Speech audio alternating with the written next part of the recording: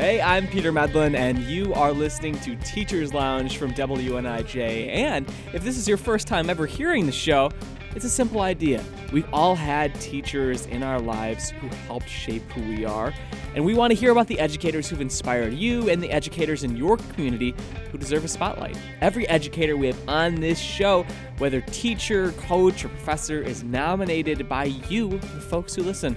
So be a part of the podcast and tell us about the person who comes to your mind when we say that. Email us with your nominations and story ideas at teacherslounge@niu.edu. Today on the show, we are actually bringing you a Teachers Lounge classic. We are re-releasing my chat from a few years back with Chicago Public Schools teacher Jay Rehak. If you're newer to the show, you probably haven't heard it, but it's a great one. He and his students at Whitney Young High School have written over a dozen books together. Yeah, Jay helped pioneer this idea of class-sourced novels, the first of which was published in 2014. It was the first of its kind, and it was called 30 Days of Empathy. The stories, based on the real lives of his students, were poignant and also kind of scary for Jay. Kids tell these stories, and you're like, "Holy smokes! I can't believe you even showed up to class today." You know what I mean? That I started just admiring people for showing up. We talked about why he says empathy is his life's mission, his other books, and much, much more. And this may be a throwback episode, but we've got new stories coming your way too. And we'll be back next week with a brand new episode, so don't you worry. Okay, before we get to Jay, we have another story we want to share. Illinois Governor J.B. Pritzker just signed a nearly $47 billion budget, but how does it affect education, specifically Illinois universities who have been hit so hard by budgets in the past? Well, it does include a substantial increase to the Monetary Award Program, or MAP grants, and I sat down with Mike Abrahamson, policy manager at the Partnership for College Completion, to talk about what it means for higher ed. What were some of your biggest takeaways for what this means for higher ed, and specifically, for students in Illinois? It sends a message to the state that we're supporting students from low-income backgrounds and being able to access, persist, and complete college. Most specifically, I think the $122 million increase for MAP is going to serve tens of thousands of additional students, and it's going to start us down this path to increasing award amounts as well. They can now award up to, I think it's 50% of public university tuition, which is a significant increase from, I believe, 38%. I mean, just how substantial is it, especially compared to the budgets that we've had over the past couple of years? Extremely impactful. It aligns with the promise that we had towards $600 million in MAP at this point. And it will have a significant impact on students being able to afford college. But also beyond that, I think it also sends a message to students, right? I think the unsure nature of funding over the last 10 years at least have really hurt us in Illinois. And it contributes to the declining enrollments that we've seen. We have tens of thousands of fewer students than we had in Illinois 10 years ago. Okay, so we mentioned the increase to MAP grants. I want to touch on a couple of the other big points from that. There was the 5% increase to universities and community colleges operations budget, just 5% flat, right? Yes. And that too, I would say, is a step forward, right? Right now, we're figuring out how, as a state, we can have a system that more adequately, equitably, and stably funds our universities. And this continues to support our college and universities as we figure out that system. There's increases to things like adult education, career and technical, scholarships for minority teacher candidates. I think that the Minority Teachers for Illinois Scholarship, that $2.3 million increase, is definitely important to note. Okay, so let's get to what we've been hinting around before, which is that, in 2020, the Partnership for College Completion, you guys released a report saying that Illinois needs to change the way that it funds higher ed. And now it looks like Illinois is actually on the path to potentially doing that. Basically, in Illinois right now, we're one of few states that for the vast majority, I think 99.5% of our funding is given out based heavily on how we gave it out last year, not necessarily on a system that considers what students adequately need. How can we turn this system from being one of the few in the country that really doesn't have much of a system behind it to potentially leading the country in terms of equity? Is there anything about this conversation we're having about the budget and the impact it has on students, anything about this whole conversation that you think is more important than people might realize if they're just skimming a headline about the budget? I think that costs in higher education are a difficult problem to grapple with, right? Because students pay for part of it, the state pays for part of it, and federal funds are in play as well. And that difficulty has, I think, made funding more scarce in a lot of states, and I think especially in Illinois over the last 20 years. But I think that the evidence all points to reinvesting in higher education. It's hard to overstate the opportunities that it will give the state if we reinvest in higher education equitably and in a targeted way. And I think that this budget, we're starting to see that reinvestment. And so, yeah, it's really exciting to see, but we need to, I think, keep our foot on the gas pedal to make sure that we're continuing to invest in our colleges, universities, and our students. We've seen unique disinvestment in our colleges and universities over the last 20 years. And now we're seeing this reinvestment, and I think it's exciting to see. Right. The headline is don't stop now. Exactly. Yeah. Because, we have to continue to lower costs to students and to adequately fund universities so that they can serve students. So yes, don't stop now, I think is the message. That's the message. All right. Now it's time for my conversation with Chicago teacher and author Jay Rehak.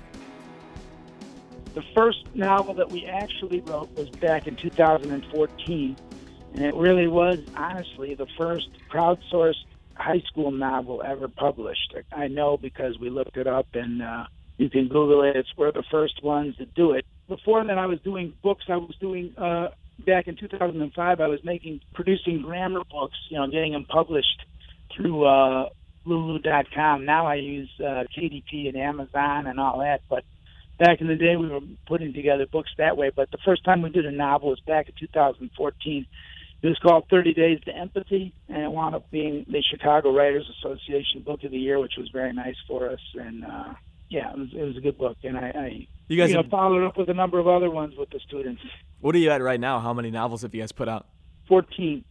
14. Is there any? Actually, real fast, I want to work please. on a novel while we're gone on like positive zombies. I'm going to be writing a book, hopefully, with my students while we're out, a novel where we're going to have like zombies, getting a virus, but they turn into good people and whatever. It's my latest idea, based on the coronavirus thing. But that's right, positivity zombies. Right, positive, right, exactly, because I don't want them to be depressed, Yeah. But, we've done it a number of times, and it's a great exercise. The kids get a chance to be published, but also collaborate, which I think is the most important part of the 21st century. Is you got to be able to collaborate. If you can do that, I think you can survive, and if you can't, I think you're doomed. That's my hypothesis, anyway. Yeah, and I watched the TED Talk that you gave that was sort of about 30 Days of Empathy and all that stuff. And so I'm curious, how many kids per class? Is it like around 30 or so typically that contribute to one of the novels? Yes, usually 30. That's about right. Yeah, that's whatever my class size is. And what we try to do, Peter, is we try to make sure everybody does it. So back in the day when I first did the first book, 30 Days to Empathy, I think I told you that was, or you may have seen in the TED Talk, but it was about a very arrogant suburban white boy, actually, who goes to Chicago and thinks that he's smarter than everybody else, but then he magically lives one day in the life of each of his classmates. Right. I think that you had mentioned that. Finds out that he's not as smart as he thought he was, but yeah. But I had one kid who did not write it. We gave everybody, it was about a 3-month project to put it together, and he hadn't met the deadline. I wanted to include everybody, and finally he did it, and it wound up being one of the best chapters in the book. And then when we won an award, he came out and read the chapter. It was just a beautiful thing, and I just remember thinking, this guy is aggravating me because he's taking so long. But when he finally got it out, it was profoundly beautiful. So sort of a lesson to me that, if I could just be patient, some of these kids will come through. A lot of kids could come through, You remember what his chapter was about? Oh, yeah, very much. He was a math genius, but he loved to, or he didn't love to, but he was a graffiti specialist, and he was also a Polish immigrant. His father and mother were very hard on him, et cetera, and he tells this sort of harrowing tale of going into some of the bowels of Chicago and tagging old factories, et cetera. But in the telling of it, he was explaining some of his math, life and if he was living this double life, because I certainly didn't know any of that. I thought I just had no idea what he was. He was like tutoring by day and also tagging by night, and living this very difficult life with his folks and economic stress. It was very powerful. And I know that in the TED Talk you mentioned that when you started that 30 Days of Empathy project, you kind of thought that they were going to approach it and try to make it funny, right? Like a Freaky Friday type of story. Yes. And that is not the direction that it went in. Yes, I was so happy. And happy is one thing, but I was also scared out of my mind when I read some of these chapters, and I would ask these kids, is this really a day of your life? I mean, it wasn't, necessarily a typical day, but the girl in my back of my class who slept, and it turned out she was basically living in a drug den and working at a Subway at night to pay rent, and trying to keep guys from jumping on her, in the middle of the night. And I was like, no wonder you sleep in my class. You're exhausted from the life you're living. But it was a true story. She told me, and she had gotten into counseling and everything else. But I'm just saying, is some of these kids tell these stories, and you're like, holy smokes, I can't believe you even showed up to class today. I started just admiring people for, showing up. And I think that's an important thing for teachers to realize. You don't know what these kids have to do to get to school. Yeah, and I think that's definitely a way to get to know the people in your class and to build empathy. And when I was looking at especially with 30 Days of Empathy and redoing some other research, and I saw the podcast that you have, the Tell Me What Happened podcast. Oh, yeah. Oh, yeah. And I clicked on just the most recent one, and literally in the first 30 seconds you were talking about how, because that is about like people talking about their childhood trauma and kind of how it affects and how it impacted who they are, right? Yes. And one of the things that you said in there was about how basically like, you feel like you've suffered some childhood trauma, sure, and that it's, kind of helped shape who you are. And then you said, and hopefully that makes me more empathetic than I otherwise would be. And I immediately tied back to the 30 Days of Empathy. And then on your Twitter bio, there's something about empathy too. So that is really like the thesis statement for you, right? That is kind of something that's a phrase that you use a lot in your life is empathy. That's something very important to you. Thank you, Barry. I agree with you 100%. I've decided that is my motto or something like that. Yeah, life mission. It's like trying to get people to be more empathetic. And I include myself in that, by the way. It's not like I think I'm the most empathetic person. I'm just trying all the time. Because every once in a while I get really aggravated with a kid, and then I find out some backstory, and I'm like, oh man, I just get, ripped into the kid for something, being late or something, I don't know what, and I realize, I can't even believe what this is going through, So it's on me too to become more empathetic, but I think that is my life mission. Is finding what people, finding people's backstories, hearing about that from your students and other people and what they're going through in their lives, is that kind of the crux of why you started that podcast too? Absolutely. I think that if we tell each other stories, if I had the time or you had the time to tell me one of your childhood experiences, I would forever know you better, and I would have a deeper understanding of who you are, just based on that one story. That is my hypothesis, is that you tell me one profound story from your childhood, and then I will never, ever look at you the same way, and I will have, more respect for you, but also I'll have a deeper understanding of who you are. That's my deep belief. Yeah, there's something, instead of it just being any story from your life, it being specific to your childhood, I feel like adds an extra element of vulnerability to it, right? Like all of childhood has. Yes.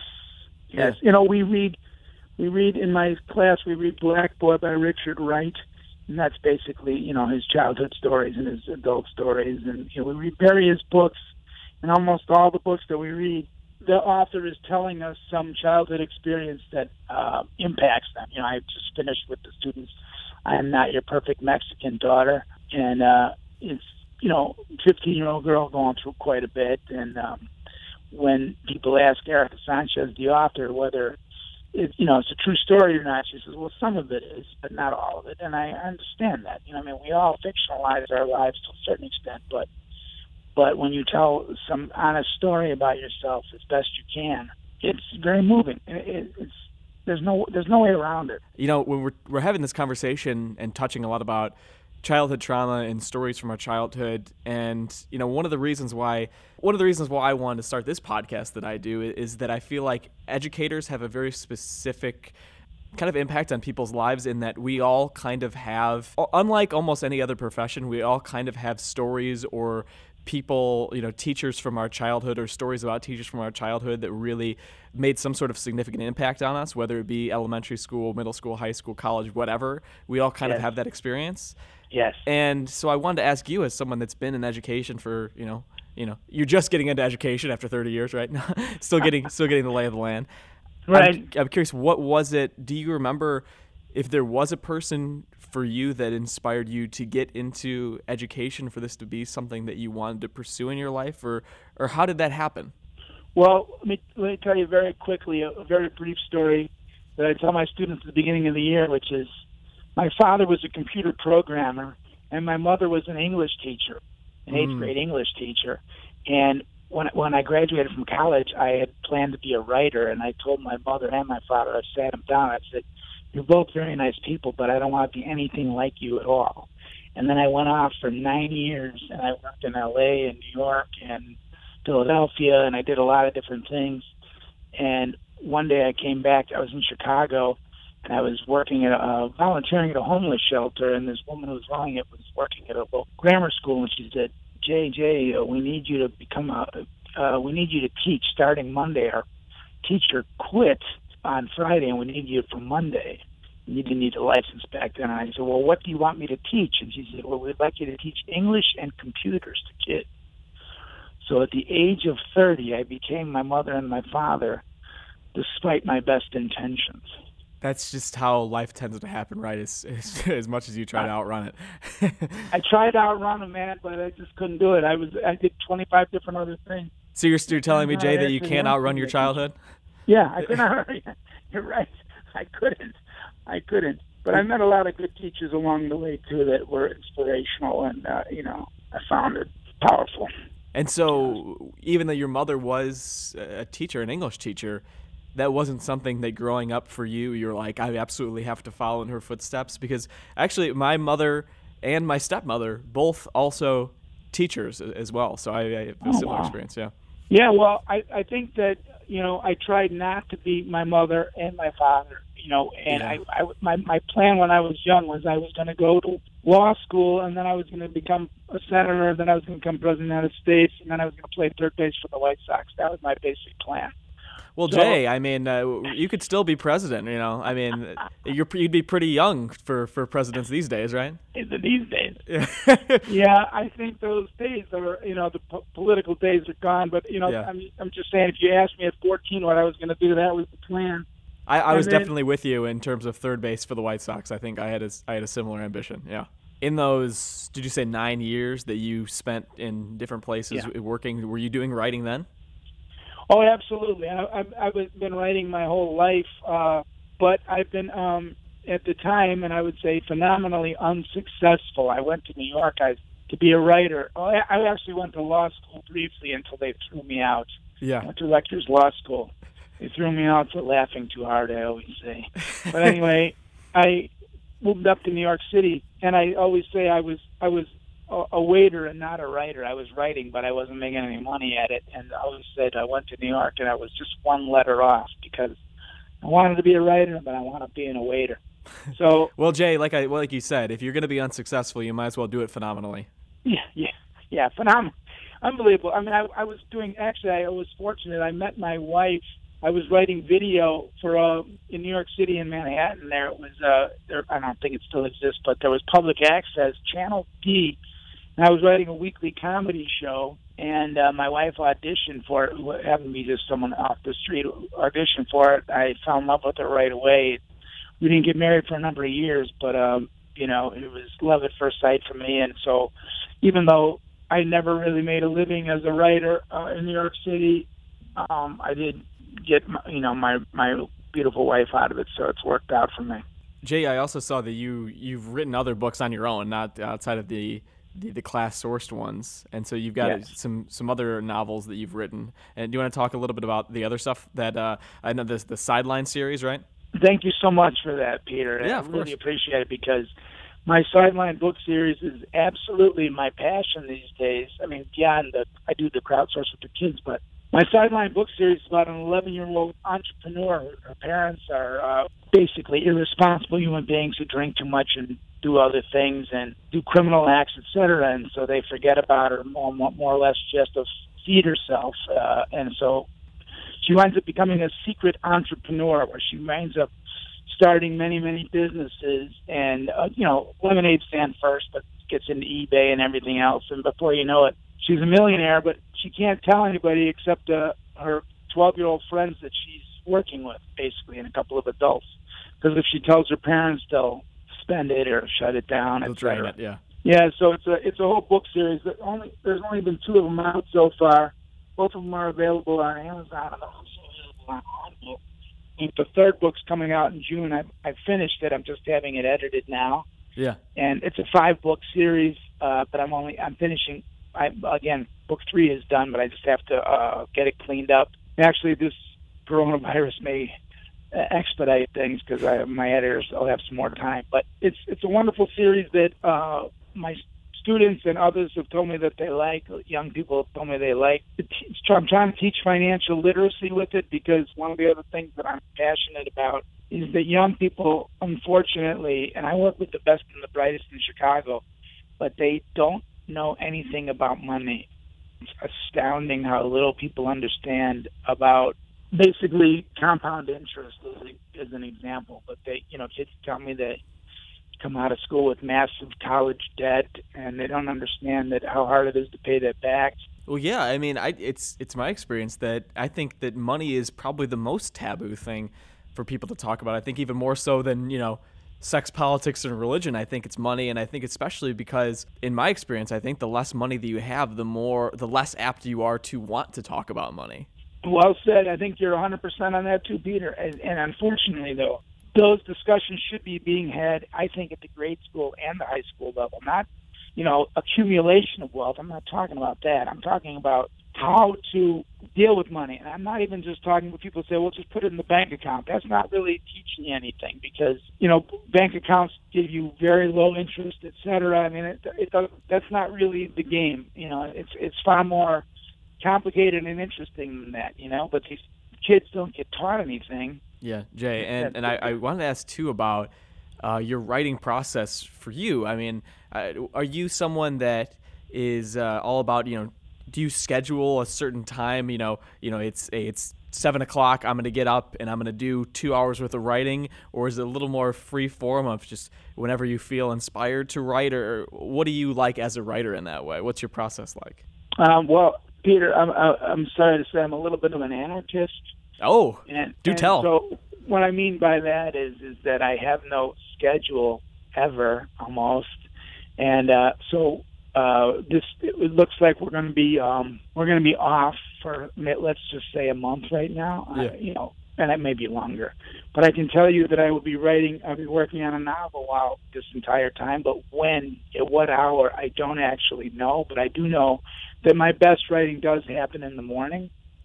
So tomorrow morning, my plan would be to wake up and start writing something, but I don't know what it's going to be yet. I mean, I have 3 or 4 different projects that are up, and it'll be just like whatever one hits me. It's bizarre, but I wake up in the middle of the night and I got to write that down. I got to go start writing it, and then my wife will say, "What were you doing?" And I said, "I just writing this new idea I had." And she said, "Well, what about the other idea?" I said, "I don't know what happened, but I'm on this one now." So what happens is I just write the one that I feel most passionate about. And I told my daughter, I texted my daughter yesterday, I said, I'm writing a book called In the Fullness of Time. And she called me today and said, what it's about? And I said, I can't wait to find out. I don't know what it's about. You know what? I am a sucker for a great title, and sometimes that's enough. Right. That's it. And so I'm like, I got to figure out what it is. But I think it's apocalyptic, whatever, but everything works out fine. That's all I got right now. But I'll just start writing it, and then it will come.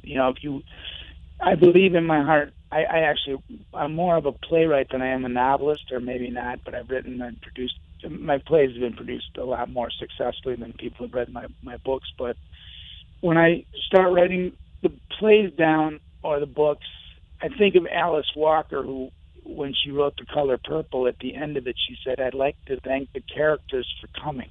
And what she meant was that she didn't know what was going to happen next.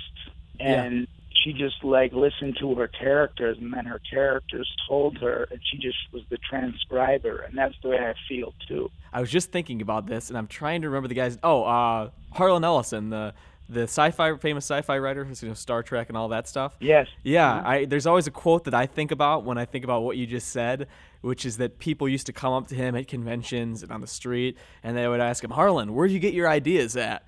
And he would always say, "Schenectady." And so that's the only way you could say it. I have no idea where they come from. Just Schenectady, New York is where they come from. Yeah, I have no idea either. I'll tell you one very funny story. I wrote this children's play many years ago. It was a musical. My wife wrote the music. I wrote the book.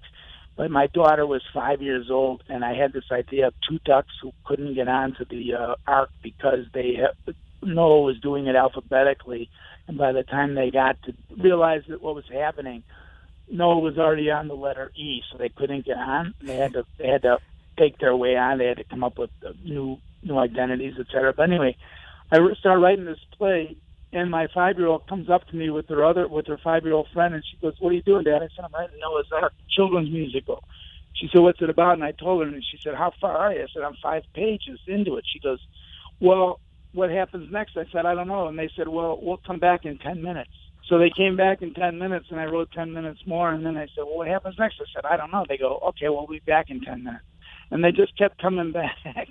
Like it was just assumed that I would just write the whole story that day, and I did. But it was so funny, these little girls telling me what happens next. And I said, "I don't know." And they go, "Okay, Dad, we'll be back in 10 minutes. And so that's how I wrote the play. And it was just so funny because I was just listening to the characters talk to me. I didn't really change a word afterwards. The story came to me out of a pressure cooker, I guess, or whatever. But anyway, that's just my process. I really don't know. I mean, tomorrow I don't know what I'm writing. I know it's in the fullness of time, and I don't know what's going to happen. All right. Well, we'll get back to you in 10 minutes and see if you have any developments. Thank you. Well, Jay, you've been in education for, like you said, over 30 years, and this is something I like to ask a lot of people that are either, I guess I'd ask most of my guests, which is, in that amount of time, what you can think of as, it doesn't have to be the greatest, but what is a great lesson that you've learned about education? First of all, I mean, in terms of the the internet, et cetera, that's really exploding, et cetera. But what I've learned about education more than anything else is that, and generally is that you have to go in with a sense of humility and not with a sense of arrogant understanding. Every time I think I understand somebody, I just realize there's so much more backstory to the kid or the student that I don't know, and the more backstory I do know, the more I generally respect the student. Kids that I find that are non-motivated, you just got to figure out what is it that makes them tick, and if you can figure that out, you can help them. And if you don't, you think you've been a failure, and then a kid comes back to you 10 years later and said, "Hey, the one thing you said to me changed my life," and you're like, "I don't even remember saying that, man." I mean, everything I tried to do, I thought you didn't hear anything. So what you're telling me, Jay, is that we're back to empathy. Yeah. Sorry about that. No, that's perfect. It's synchronicity. Right. We've made it back. I think you're right. Yes. And then, well said. What would you say is the greatest lesson you've learned about writing? I think the greatest thing about writing, and I think that I try to teach it to my students, is that it's cathartic to write. Just to do it itself is a healing. And also the genuine idea that everything you write has to be akin to a biblical text is a mistake. The process itself is very, very healing to write. It helps me very much, but I also know that if I get quiet, the story will come to me, the characters will come to me, they'll tell me what they want to tell me. It's very much about the stillness. You just sit there and listen to these characters talking to you. And it's, I think, about sort of listening to other human beings too. I mean, I'm talking too much now, but the more I listen to you, the better understanding I have of who you are. Yeah. I think the characters are all out there waiting to be written. And I actually wrote a very bad play about a guy who's characters who he didn't finish sort of gang up on him and are very aggravated with him that, why didn't you finish me? And it's like, I don't know, I abandoned you, I'm sorry. I think that's a great segue, Jay, because one of the last things that I wanted to ask you right now is that I saw, too, that you are the author of 10 short plays to read before you die, and I want you to give me at least 1 to 2 of them that we need to read while we're all working from home, while we're all in social distancing and in quarantine. Can you give us, 2 short plays that we should read while we're doing that, while we're all at home? Thank you so much again for your interest, man. But I would love you to read The End of a Perfect Game. It's about a professional pitcher who's 1 pitch away from throwing a perfect game in the World Series, and he decides at that moment that he's not sure that being a pitcher is what he wants to do for a living. And he goes through this existential crisis, and he's got to get talked out of it, whether or not he's going to throw the last pitch or not. It's a very funny story, and it's been performed all over the world, and I love that play. If you read that play, you'll understand me, is all I can say. Well, I don't know, Jay, I am a huge baseball fan, and so to keep with the baseball analogies, you could not have picked anything more in my wheelhouse. That's perfect. Oh, that's so great. You got to read that play. I've got to. I'm going to send you a copy. If you send me your address, I'll send you a copy. You don't have to buy it. That sounds great. Thank you so much, Jay. Well, that was all that I had for you, and so we can expect over the next couple months or so. You said you've got your next Sideline book that's going to be coming out. Yes. Let me just. I know we're done, but I just would say the other book the other play that. Oh yeah, go ahead. Because there were 2, and I just want to. I don't want your audience to be aggravated that I didn't give you 2. But, yeah. The other one is probably this thing called Dr. J's Magic Spray, and it's about a guy who's a carnival barker who sells this spray that makes you tell the truth about how you feel about relationships, and it's a pretty funny play, and that also has been done all over the world, and I think people would appreciate that one and get a deeper understanding of me a little bit too. But anyway, yeah, thank you. I will definitely continue with my Sideline series.